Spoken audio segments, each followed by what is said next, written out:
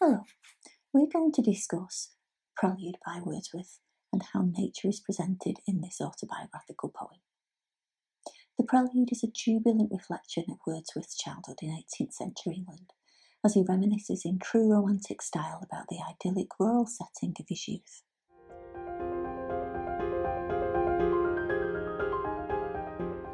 And in the frosty season when the sun was set, and visible for many a mile the cottage windows through the twilight blazed, I heeded not the summons.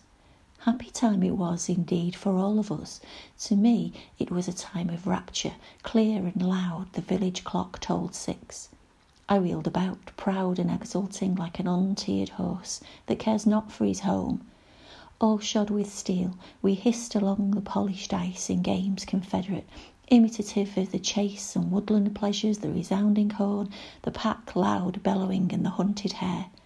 So through the darkness and the cold we flew, and not a voice was idle with the din. And meanwhile the precipices rang aloud, the leafless trees and every icy crag tinkled like iron, while the distant hills into the tumult sent an alien sound of melancholy, not unnoticed, while the stars eastward were sparkling clear, and in the west the orange sky of evening died away.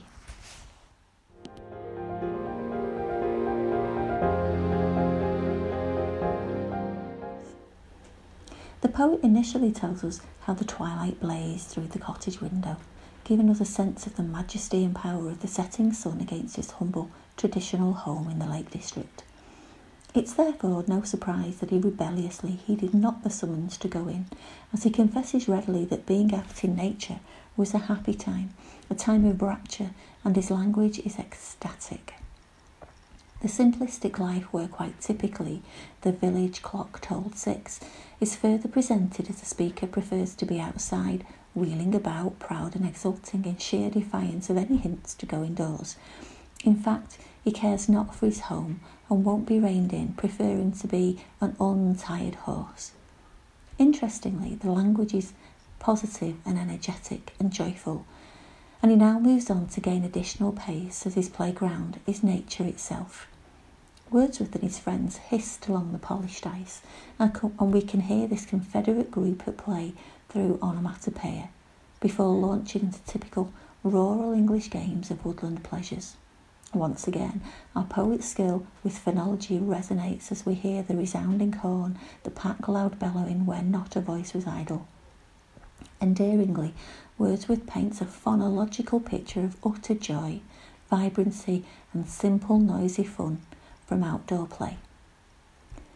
It's worth noting that the tone begins to shift in the latter stages of our poem as we become aware of leafless trees and icy crags and the associated lack of life and energy, and it's in stark contrast to our speaker's group. Nature injects life into the boys but seems to have little itself. Even more disturbingly, we read of the alien sound of melancholy that is unexpected given the din of the children's merry play, as if the frosty season is saddened at its lack of life and the distant hills are mourning.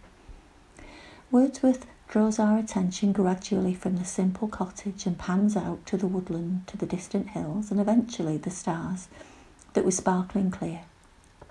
It's as if he's placing himself firmly in the universe that fascinates him, and as the orange sky of evening dies away, so does the play and a sense of him moving nearer to the end of his childhood.